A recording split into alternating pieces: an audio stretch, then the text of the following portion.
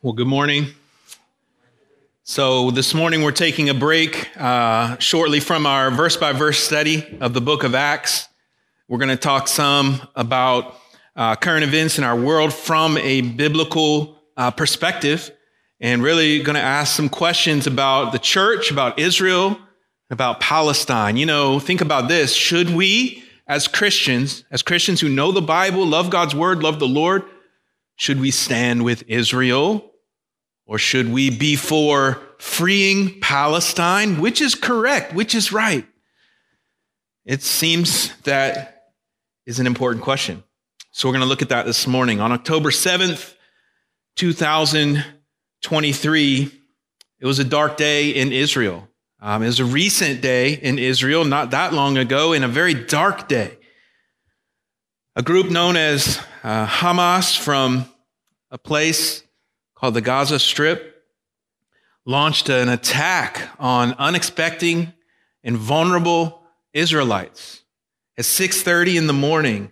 By land, by sea, they attacked Israel.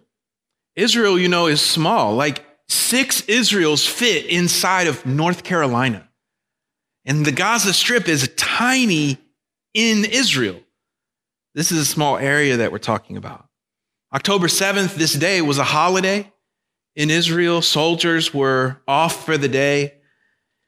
No one expected 2,200 rockets in 20 minutes at 6:30 in the morning.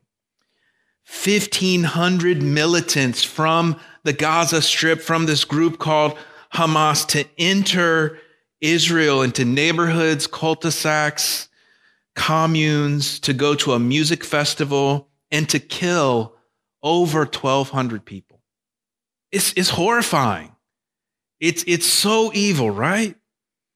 And you know, just for perspective, right? Like Israel is a country, again, I said 6 Israels will fit in North Carolina. Israel is a country of 10 million people. America is a country of over 330 million people. So for perspective, you know, if you think about like September 11th, 9/11, that being, you know, really shaking for Americans, per capita, the number of people who died in Israel relative to the population is the equivalent of if we had 40 September 11th. So that's how it feels to them, right? And, you know, in September 11th with America, right, like some of us that were alive then, like most of us, some of us might, but most of us don't even know someone who died. Everyone in Israel knows someone who died on October 7th. It's different. 240 hostages. And so on October 8th, the next day, Israel declared war on Hamas in the Gaza Strip. Airstrikes, a siege of supplies, ground invasion, goal to eliminate this terrorist organization. Initially, there was very strong support from most of the world, certainly from America, to stand with Israel. USA was clear, we stand with Israel. And then, of course, there are these pro-Palestinian rallies that break out on college campuses. You've heard of those, I'm sure. You've seen them in downtown Raleigh, where I was preparing this message, you know, at a coffee shop in downtown Raleigh, literally like chiseled on the wall in 2 different places next to the table that I was at. It was just like free Palestine, free Palestine. And so this is a big issue right now. And actually the sermon next Sunday will be titled Free Palestine ? Where the sermon today is Stand with Israel. What kind of trouble am I trying to get myself into?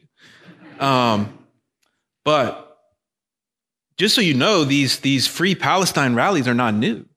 They were happening long before October 7th. They just weren't as big, and the media wasn't covering them because that's its own issue.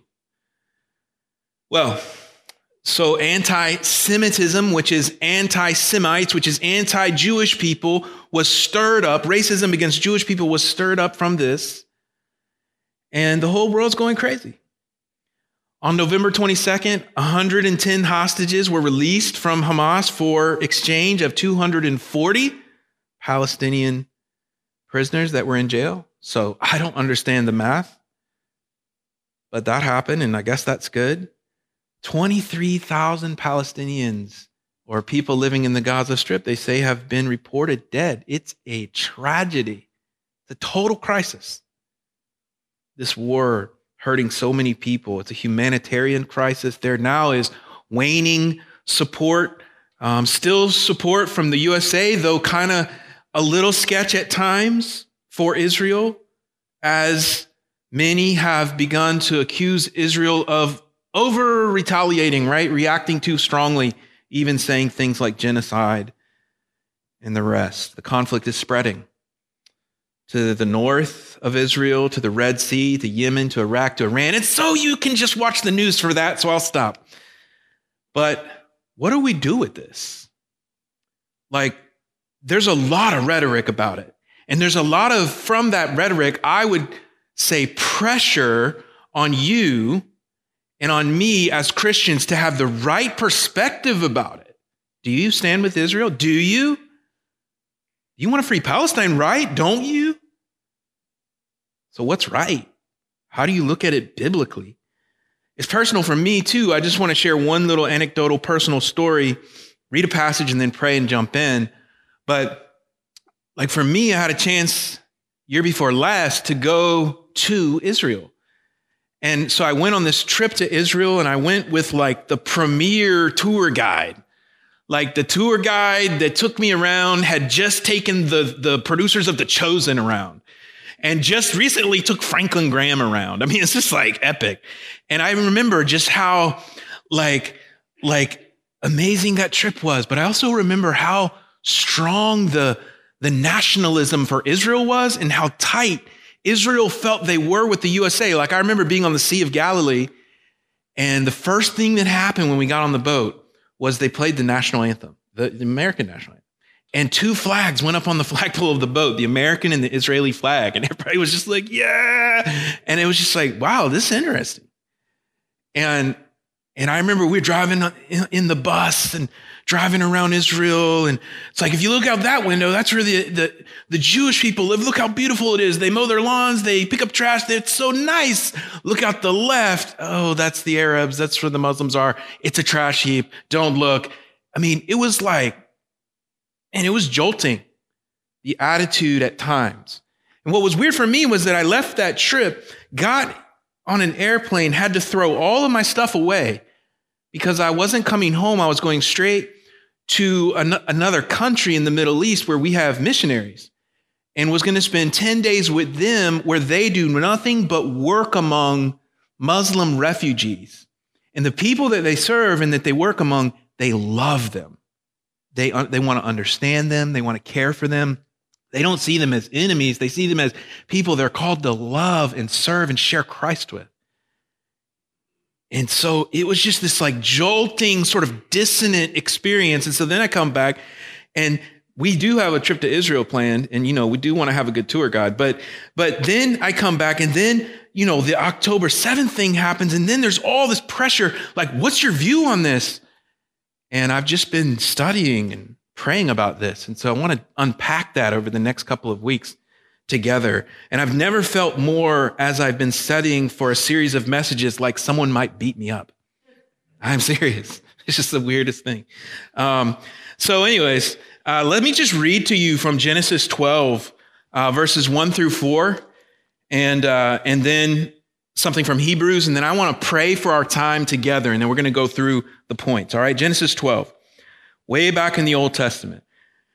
Now the Lord said to Abram, "Go from your country and your kindred and your father's house to the land that I will show you." The land. "And I will make you a great nation, and I will bless you and make your name great, so that you will be a blessing. I will bless those who bless you, and him who dishonors you, I will curse. And in you, all the families of the earth shall be blessed." And now Hebrews 11, verse 8. "By faith, Abraham obeyed when he was called to go out to a place that he was to receive as an inheritance. And he went out not knowing where he was going. By faith, he went to live in the land of promise, as in a foreign land, living in tents with Isaac and Jacob, heirs with him of the same promise. For he, watch this, was looking forward to the city that has foundations, whose designer and builder is God. So let me pray.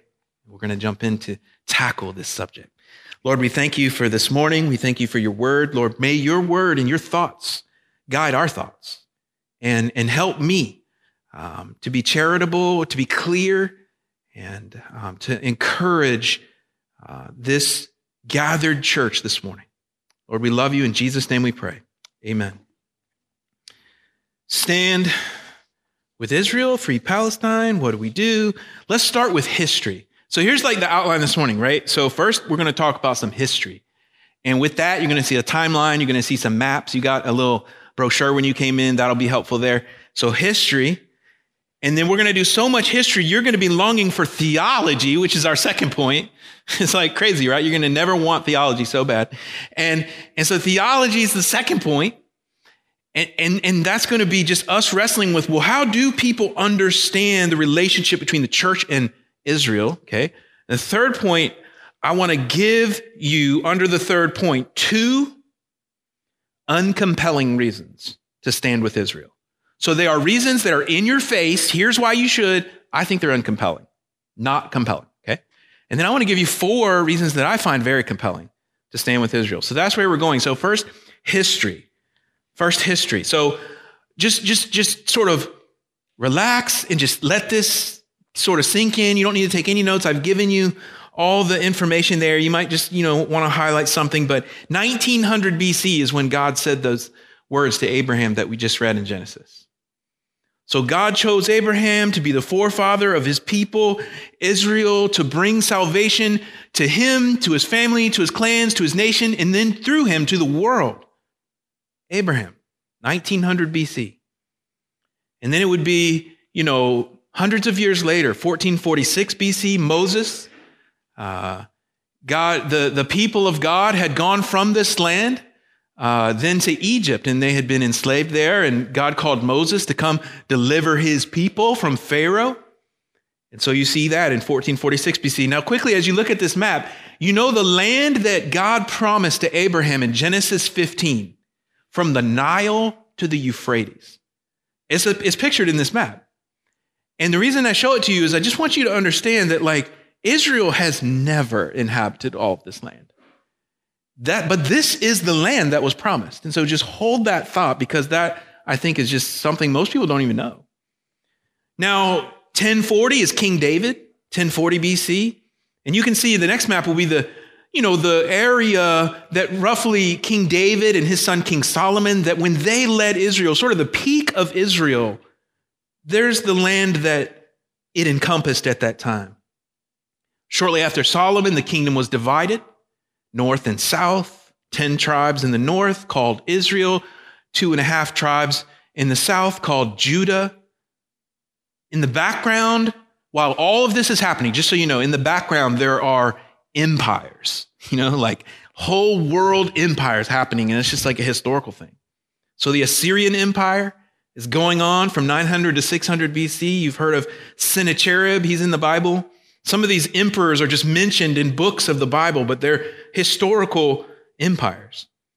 So in 722 BC, the 10 tribes in the north are deported to Assyria, never to return. The northern kingdom goes to Assyria, and they don't ever come back like the exiles that go to Babylon do come back. We'll come to that. But in the background, the Persian Empire is happening. You've heard of Cyrus, who decrees that the Jewish people can return from Babylon, where the southern tribes, Judah, the southern part of the divided kingdom, they had been exiled to the city of Babylon. I know it's a lot. Just follow the outline. So they return from Babylon. They build a temple, 515 BC. You've heard of Nehemiah. He builds walls around the city to protect the newly rebuilt temple. Then there's the Macedonian Empire and Alexander the Great. And then there is Greek, Koine Greek. That's common Greek. That's what the Bible's written in the New Testament. That's from the Greek Empire. Greek is Macedonian. Then there's Herod the Great, who was a king of this area in Israel was sort of the Roman sort of put in place king at the time when Jesus was born. And so you see in the background here too, the Roman Empire, 27 BC to 476 AD. So that is the BC part of the outline, and we've already finished it. So now we're to AD, so congratulations. So now Jesus, most significant, of course, the birth of Christ, the Messiah, the life of Christ, his ministry, his teaching, his prophecy about his own death, then his death on the cross, his burial, his resurrection as he foretold in 3 days, his then visiting with his disciples and letting them see that he's risen, his then ascension and sending of the Holy Spirit. This is all let's say roughly 33 AD. And then there is 14 AD. Paul is born. We've seen a lot of him in our study of the book of Acts. In 70 AD, the Romans destroyed the temple. Here's something really interesting to our topic today. So a Roman leader, a guy named Hadrian, he named the region Palestine. Do you see it there? In 135 AD.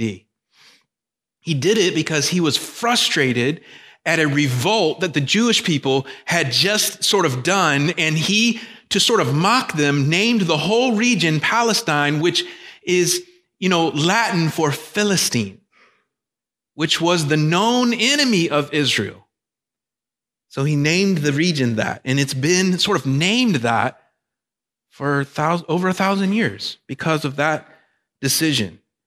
And just so you know, with the thing Palestine, when you hear the word, just know that Palestine is because he named it Palestine, anyone who was born there before 1948, we'll come to 1948 in a second, but if you were born in Palestine before 1948, if you were a Christian, if you were a Muslim, if you were a Jew, regardless of your religion, if you were born there, your birth certificate said you were Palestinian.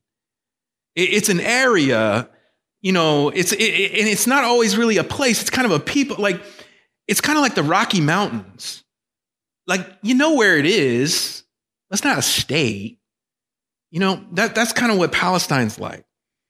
Well, anyway, so that's how it got the name. 1095, the Crusades. In the background, another empire, the Ottoman Empire, headquartered in Turkey, Muslim mostly. 1500 to 1900, the British Empire. 1517, Martin Luther, the Reformation, the 95 Thesis, October 31st. 1896, Zionism is founded. Don't have time for that, but it's important. 1917, this is important. The Balfour Declaration gives the land to the Jews.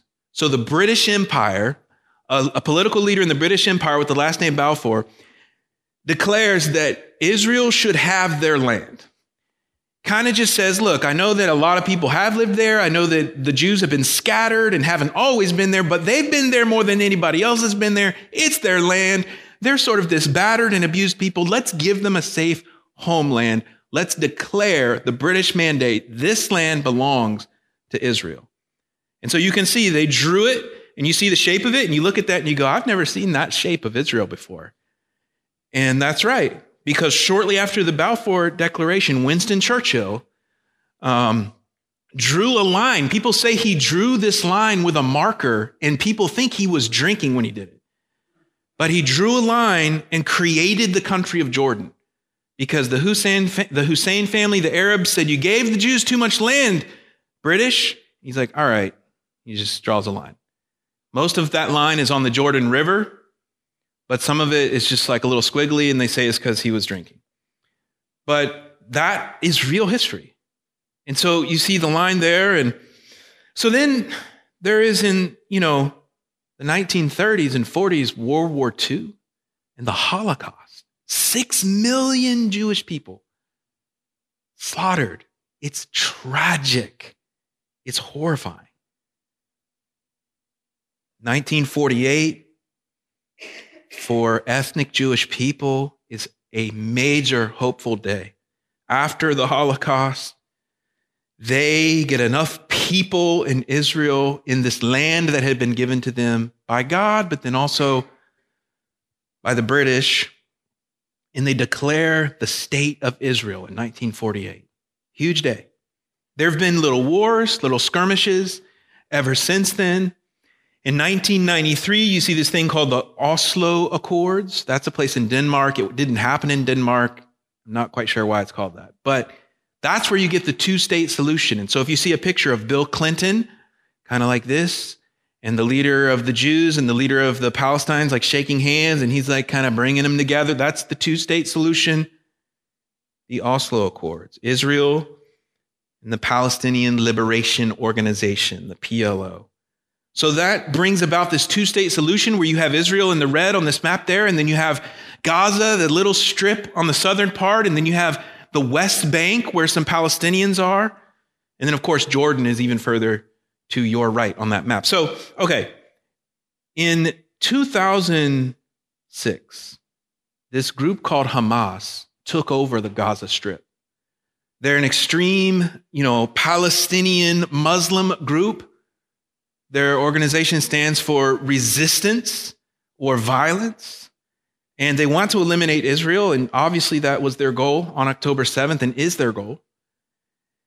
Well, once they took over the Gaza Strip, Israel had already actually left the Gaza Strip, like completely pulled all people, soldiers, everybody out and moved them just to the border to kind of keep these neighbors from, crossing paths. Well, that then leads to October 7th. And that gives you some history. And I think I just want to say before we move on, and you've never been so ready to move from history to theology, I know. But before we do move on, just perspective that you gain from looking at that, right? And a couple of things. One is that Israel has been in that land a long time. Like, it's not like they just got there in 1948 and the British, the West, the white people put them there and like they're forcing and bullying people. That's like not faithful to history. Israel's been in the land a long time. They have been scattered about at times. They've been persecuted, but they've been in that land more than anyone else. History verifies this. Archaeology totally verifies this. There is no one questioning whether there was a King David or a King Solomon in that land. There's all the archaeology to prove it. And of course, the Bible shows it. But you know what else we gain from this history? We gain the perspective that others have been in that land too. Because of all these passing empires and because of the times when Israel's been scattered at times for like 1,000 years, others have been there too. And that is relevant, and I think plays into our conversation next week about Palestine. But I think another observation as you look at this history and as you just think about it, you just think about God moving in history. And you think about how as a Christian, we are to understand that the problems are not just political problems, they're spiritual problems. And we are looking to see how God is going to work this out. And we know that it's going to be through Christ. So now let's talk about, and I've said theology, but what I really want to do is unpack this question of what is the relationship between the church and Israel? Because here's the thing.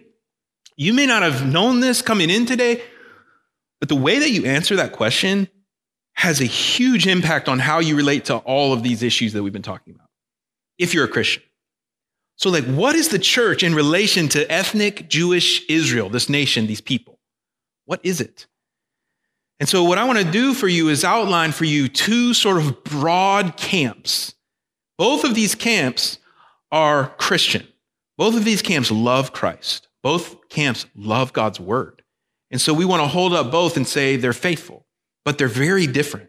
And Christians really disagree on these things. And so first, let me talk with you about dispensationalism. And you're like, whoa, I've heard that word before and I've run. And now finally someone's going to define it. Yep, that's right. So dispensationalism first, and that is the far right. That is your far right. And I think it's even helpful to think of them as sort of to the right in the way that they understand things. The view of a dispensationalist is that God uses different means dealing with people during different periods of time throughout history. All right? These are called dispensations. In this system, there's a series of dispensations. You might think of the dispensation of promise, the dispensation of law, the dispensation of church called the church age, the dispensation of the kingdom, the millennial kingdom. These are just things. This is how they sort of break down and understand the Bible, dispensationalists. Their view is that the church cannot be Israel. No. The church age is a dispensation. God will revisit Israel in the next dispensation, just like he had a great and awesome plan for Israel in the dispensation prior to the church age. You see? I used to be a assistant supervisor at a frozen yogurt store. And we had dispensers for the frozen yogurt. And this is the best way I know to understand what we're talking about. And it may not be perfect, and you will not definitely hear this analogy in seminary. But we had dispensers, right? You go up there and you get your frozen yogurt. You can go to the right, you can go to the left, you can go in the middle, get the swirl. But that's pretty much a dispensation. If you want something else, you know what I mean? You got to go over to another one. And you might need a different cup because it's a different dispensation. And so that's the idea here. That is dispensationalism. It's different dispensations, God dealing with his people in different ways throughout history. So now let's talk a little more to the left, covenantalism. So they believe that covenants are the theme of the Bible, not dispensations. God deals with man through a series of unfolding covenants. The Noahic covenant, the Abrahamic covenant, the Mosaic covenant, the Davidic covenant, the New covenant, all these covenants. And there's great continuity in the covenantal view, whereas in the dispensational view, there's more discontinuity. The church, covenantalists would say, is Israel. The church is now the people of God. Whereas dispensationalists would say, oh, no. The church could never be Israel. So you see the big difference. It's important. Now, we're going to talk about how this plays into this whole issue. But for a moment, let's now take these two big views that we understand. And again, if you want to put covenantalism into the frozen yogurt analogy, you can. You can just imagine that you're staying at the same place, but the yogurt is changing or the cup is changing. You know what I mean? Like, okay, got it. So now let's take these two broad views and let's put them on the spectrum, because there are places on the spectrum, and I also want to show you where I'm at on it. So first, let's talk to the far right. Let's talk about traditional dispensationalists, all right? These are folks who are very literal with their Bible interpretation, and so we're thankful for them. You know, they believe that if God told Abraham he would inherit that specific land, like GPS coordinates, like that land, then Abraham and his people in the nation of Israel must literally inherit that land. And God told him it would be forever. So it must be forever. Like it has to be. Or else it's not true, because we have to understand it literally. And if it's not true, then God's not faithful. Like that's their view. Now, these people, traditional dispensationalists, far to the right, they know world history better than you and me. Or if you are one, then you know you do. They know current events better than you and me because they matter to them. They're watching to see what's happening. They love the Old Testament. They love prophecy. These are Baptists, Pentecostals, non-denominational people. There's a book series called Left Behind, written by Jerry Jenkins. His son Dallas Jenkins did The Chosen. Yeah.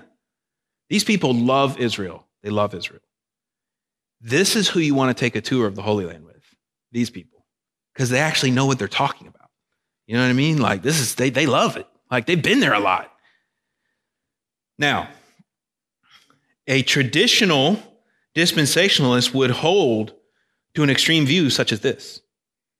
Ethnic Jews, not just like spiritual Christian sort of believing in Jesus Jews, but ethnic Jewish people possessing the Holy Land should be a priority to every Bible-believing Christian because it's a key ingredient in the end times coming.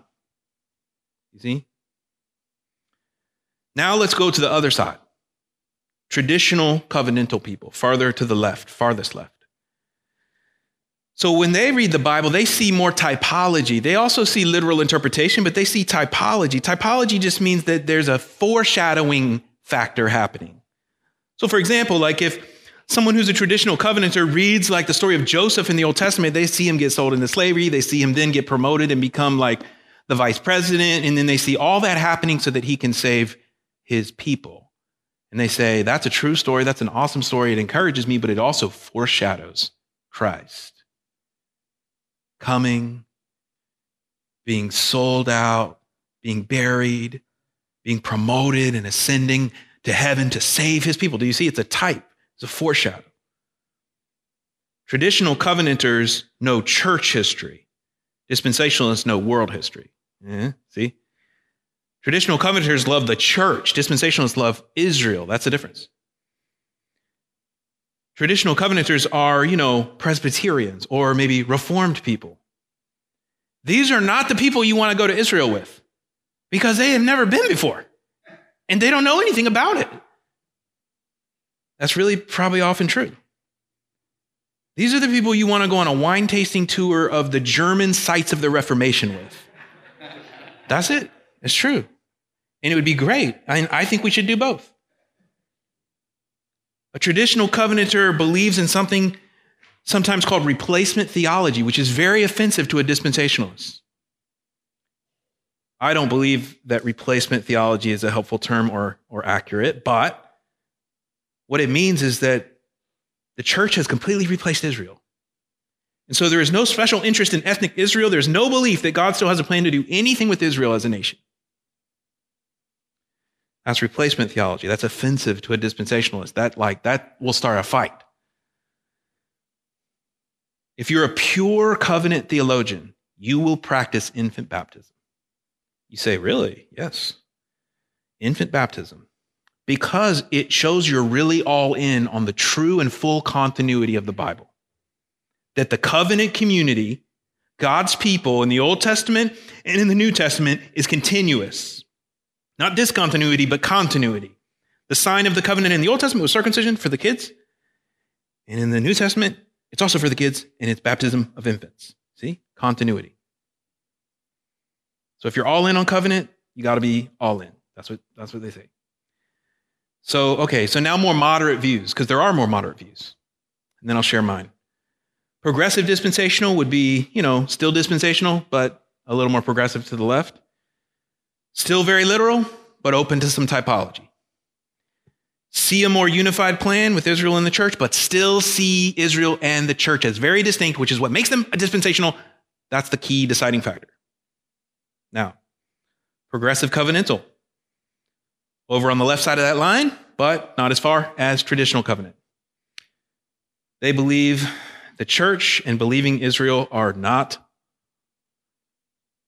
fully distinct. They see that if there's one God, then there's one people of God. That's why they're covenantal. That's sort of the thing. They agree with their extreme covenant theology brothers that there should be continuity, and so they understand the infant baptism argument. But they would point out that the true sign of the covenant is not baptism or circumcision, but it's the presence of the Holy Spirit. That those two things are intended to signify. Now I'll show you my view. I think I have a slide for it. There we go. So that is my view, but I would just say, based off lots of reading, based off a tour of Israel with a world-famous extreme dispensationalist author, who I like very much, who's much smarter than me, and who I am kind of afraid will beat me up if he ever sees the sermon. Through slow and careful reading of all sides of this, and through spending, and I think this is always the most important thing, time, prayerfully reading the Word of God, particularly the passages relevant to this. So that's where I land. I kind of land there, and I'd say it's close to the progressive covenant view, but what I think is most helpful is for you to just see my view fleshed out in this third point. So should a biblical Christian stand with Israel? And I would say yes, but not for why you might think. That'd be my answer. So let me give you first two uncompelling reasons to stand with Israel. And these are important because these are the reasons that people are putting in your face. Like, hey, you stand with Israel, don't you? Don't you? The nation that stands with Israel is the nation that God blesses. Do we want to lose the blessing of God on our nation? Well, then let's not unconditionally stand with Israel. That's the whole thing. And so I would say the first uncompelling reason is this: to get a blessing politically. I find that uncompelling for really multiple reasons. But the biggest one would be that I do not think the covenant with Abraham in Genesis 12, the one that we read this morning, applies to this modern day ethnic Jewish state of Israel. I don't think it does. It says, I will bless those who bless you, and him who dishonors you, I will curse. And so Harry Truman, Bill Clinton, and the pastors who were advising them kind of came to this conclusion, like America has got to stand with Israel unconditionally all the time because we want God's blessing. And that's where that comes from. Like Bill Clinton coined the phrase, stand with Israel. And, people like famous preachers like John Hagee, television preachers, they say things like Israel, modern day, ethnic Jewish Israel, is the apple of God's eye. Don't turn your back on Israel. This is what people say. But here's the thing. The way I look at Scripture, Romans 9, Paul says this, not all are children of Abraham that are his offspring ethnically. So the point really there being that the true children of Abraham, which would be the people truly that the promises to Abraham apply to, are not necessarily those ethnically descending from Abraham, but they are those who share in the faith of Abraham, faith in God, faith in Christ. And so I don't believe this is compelling.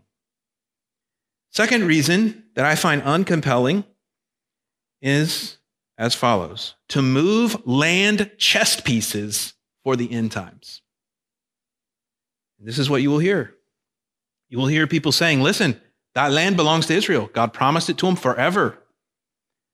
And the nation that understands that will stand with Israel, and God will bless them because they stand with Israel, and they also will get Israel to that land because Israel has to get to that land for the end times to come. And so they view 1948, Israel being declared as a state, again, as like a major biblical miracle and fulfillment of prophecy. There's some good arguments for this. Listen, I clearly see in the Bible that God promised Abraham, and you do too, because we read it, and then his offspring Israel to receive this land as an inheritance. And in many places it says forever. And I do believe God is completely and utterly faithful to keep all of his promises. And for Abraham, this was a literal land. Dirt, trees, waterfalls, GPS coordinates. In the prophets, God promises to bring Israel back to their land when they're in exile, and he does. He keeps his promises. But here's the thing, and this is why I had us read Hebrews 11. Hebrews 11 says, verse 10, for he, Abraham, remember, he never inherited that whole area that God promised him anyways. For he, Abraham, was looking forward to the city that has foundations, whose designer and builder is God. But as it is, they, that is Israel, desire a better country, that is a heavenly one. Here's the point I would say. I think that God wants to get his people back to his special land. And you know what that is? It's the whole world reconciled to him. It's the Garden of Eden, which was the land that was on sort of the radar before the promised land shows up in the Bible. And so I think that to sort of move the land, chess pieces for the end times, and get Israel where they're supposed to be so that the end times will come, I find it uncompelling. But let me tell you 4 reasons that I find very compelling that we should stand with Israel. And here's the first one. You'll probably think it's funny. That I could be wrong. And you could be too. Whatever your view is, that's the point really, right? But I kind of feel like this should be in here. Because, what if we're wrong about that? And actually, we should stand with Israel. And those promises do apply to modern day. I mean, I don't know. I'd rather err on the side of, stand with Israel just in case. But seriously, Romans 11, so Romans chapter 9 through 11 is when the Apostle Paul tackles the church in Israel. And it's an amazing couple of chapters of the Bible. But at the end of chapter 11, like when Paul gets done talking about it. His head is hurting, and he writes these verses. Oh, the depth of the riches and the wisdom and knowledge of God. How unsearchable are his judgments. How inscrutable his ways. For who has known the mind of the Lord? Or who has been his counselor? So you follow me, right? Like, we could be wrong. We don't know. We should have views, and we should land, and we should have conviction. And it does matter. And it relates to how we relate to stuff. But just in case we're wrong, I find that to be a compelling reason to stand with Israel. Number 2, altars of remembrance. Altars of remembrance is a biblical thing, I think. Having a theology of place. Taking, the idea of sacred space seriously. In the Old Testament, in the book of Joshua, when Israel crosses the Jordan River to go back to their land, Joshua tells 12 men, heads of their 12 tribes, to pick up 12 stones, and they build this altar of remembrance. And they're instructed to do it, and they're told, that for generations after them, their descendants will ask them, what is this? And they'll say, it's God is faithful to us. And he did that, not in theory, but he did it right here in this place. So I think there's something to be said for altars of remembrance, and I think it's a compelling reason to stand with Israel because of the historical significance of things that happen on that land. Joshua 4:5, these stones shall be to the people of Israel a memorial forever. How much more important the places in Israel where God did so much for us. Number 3, compelling reasons. Humble heart and honor. Humble heart and honor. So remember, we want to honor the Jews because they're the people through which salvation came. Jesus was Jewish. We said, Israel could fit 6 times in North Carolina. And Jesus never left Israel. All of his ministry was there in that small place. We saw in the book of Acts how Paul, when he's going around the world, he always goes first to the Jew, then to the Gentile. A humble heart and honor for the Jews. Romans 10, 1-2, Paul models this perfectly. He says this, brothers, my heart's desire and prayer to God for them. And he's talking about Jewish people that are ethnically Jewish that do not believe Jesus. They reject Jesus. So he's talking about 70% of modern day Israel that don't even believe in God. Okay, so he says, brothers, my heart's desire and prayer to God for them is that they may be saved. So if we want to have a heart like Paul, we would have a heart that they would be saved. A humble heart. For I bear them witness that they have a zeal for God, but not according to knowledge. So they're religiously lost. They don't really know God, but they're into religion. He continues in Romans 11 there, he says, but if some of the branches were broken off, that's some of the Jewish branches off the original tree, and you, although a wild olive shoot or olive branch, he's speaking to Gentiles here, were grafted in among the others, and now share in the nourishing root of the olive tree, do not be arrogant toward the branches. If you are, remember, it is not you who support the root, but the root that supports you. So we are to have this humble heart and this honoring perspective toward ethnic Jewish people because it's through them in history that salvation came. That's a reason, compelling. Number 4, fourth compelling reason and final one. I would just say broken-hearted image bearers. We are called to stand with the oppressed and the people who bear God's image, which is all people, but particularly those who are oppressed by others.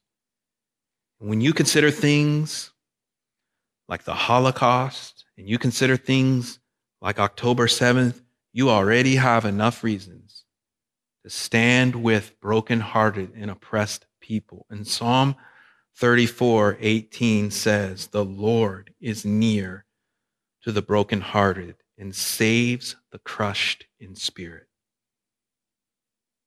And so is there some oppression and some near to the brokenhearted that God has for Palestinian people. And that, I think, is the answer to that is yes. And we'll talk about that next week with should we free Palestine. But compelling reasons to stand with Israel are strong. And I just want to close with this. So we've looked at this question of stand with Israel, current events, history, theology, 2 bad reasons, 4 good reasons, right?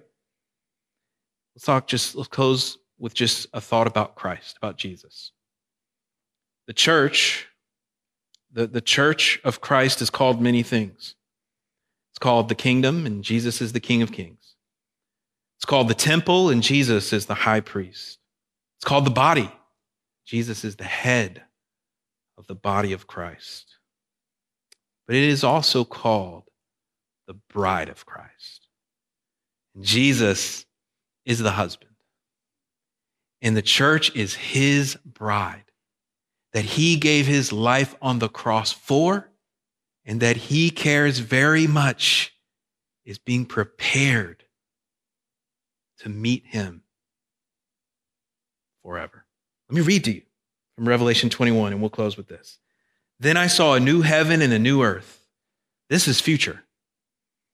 For the first heaven and the first earth had passed away, and the sea was no more. And I saw the holy city, the new Jerusalem, coming down out of heaven from God, prepared as a bride, adorned for her husband.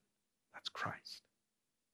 And I heard a loud voice from the throne saying, behold, the dwelling place of God is with man.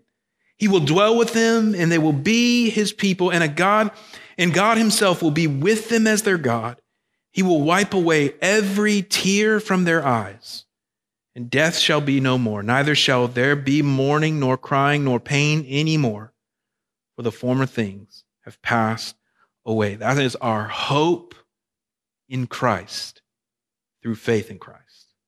That is the hope that we hang on to, and it is the hope that we hold out and share. And so let me finish there, and we'll return to this next Sunday. Let's close in prayer.